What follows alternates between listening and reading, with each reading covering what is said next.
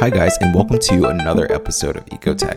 On today's episode of Ecotech, we're going to talk about autonomous vehicles and the new federal safety standards for these vehicles. But before we get into their safety standards, the first thing I want to talk about is what exactly is an autonomous vehicle? In short, an autonomous vehicle is basically a self-driving car. It's a driverless car that does not have a human driver. This kind of car senses its environment or its surroundings and moves without human input.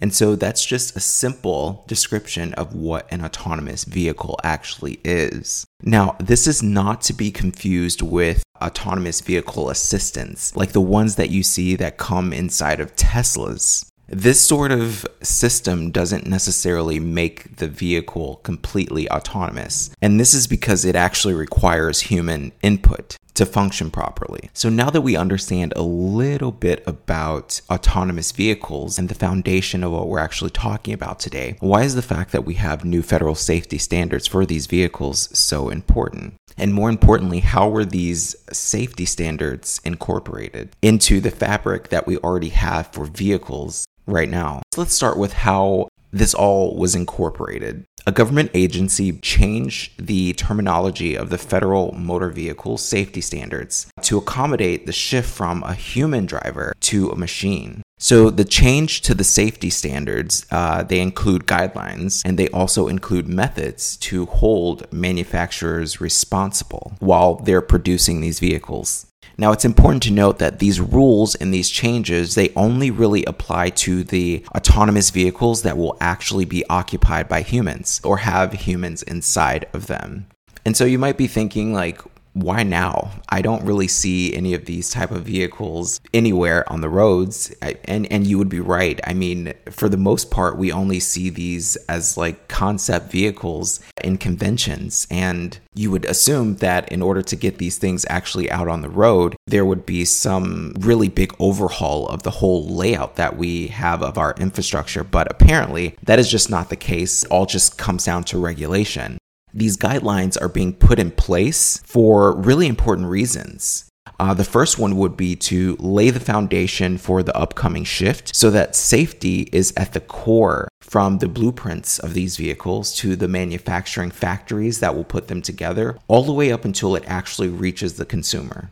And to take one step in many to keep safety standards at pace with the development of automated driving technologies. And so those two things, I think, are really, really important reasons why these safety standards are coming about at this time. In short, they just want to lay the groundwork for what's coming.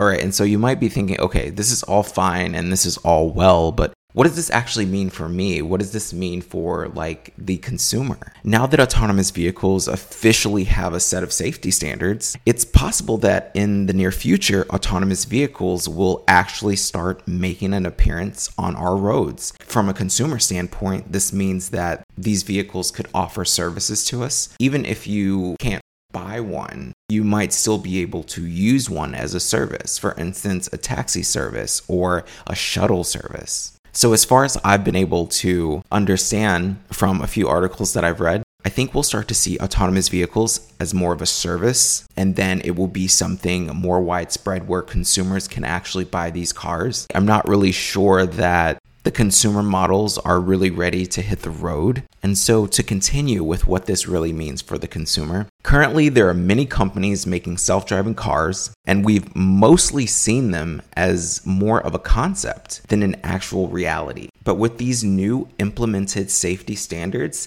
that goes into detail about everything from airbag placement to lock requirements to removing the term driver for this category of vehicle. It's not too crazy to imagine that we might see this develop as an actual mode of transportation in our lifetime. Autonomous vehicle federal safety standards are now in place. The possibilities have completely opened up for these vehicles to actually start hitting the road. But what are the concerns? Are these vehicles safe? Can we really trust machines to take humans from one place to another? How much will these services cost? Will the price be higher? Will the price be lower? Will it stay the same? And how much does one of these autonomous vehicles for an actual consumer cost?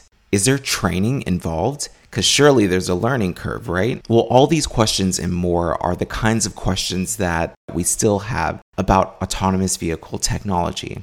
While this episode didn't necessarily cover a whole lot, I really do hope you were able to take something away from that, maybe a little understanding about autonomous vehicles and the new federal safety standards that have just been implemented this year and what that might mean for you and the things that you will see around you. We live in an ever-changing world, and there's always something new happening and coming about. So it's always really nice when you can just get a little glimpse of what's actually going on, what people are doing, what they're changing. Because as long as we're looking out and constantly searching for the information to deliver to you, you'll always be in the know. All right, guys, so that's been another episode of Ecotech. See you guys in the next one.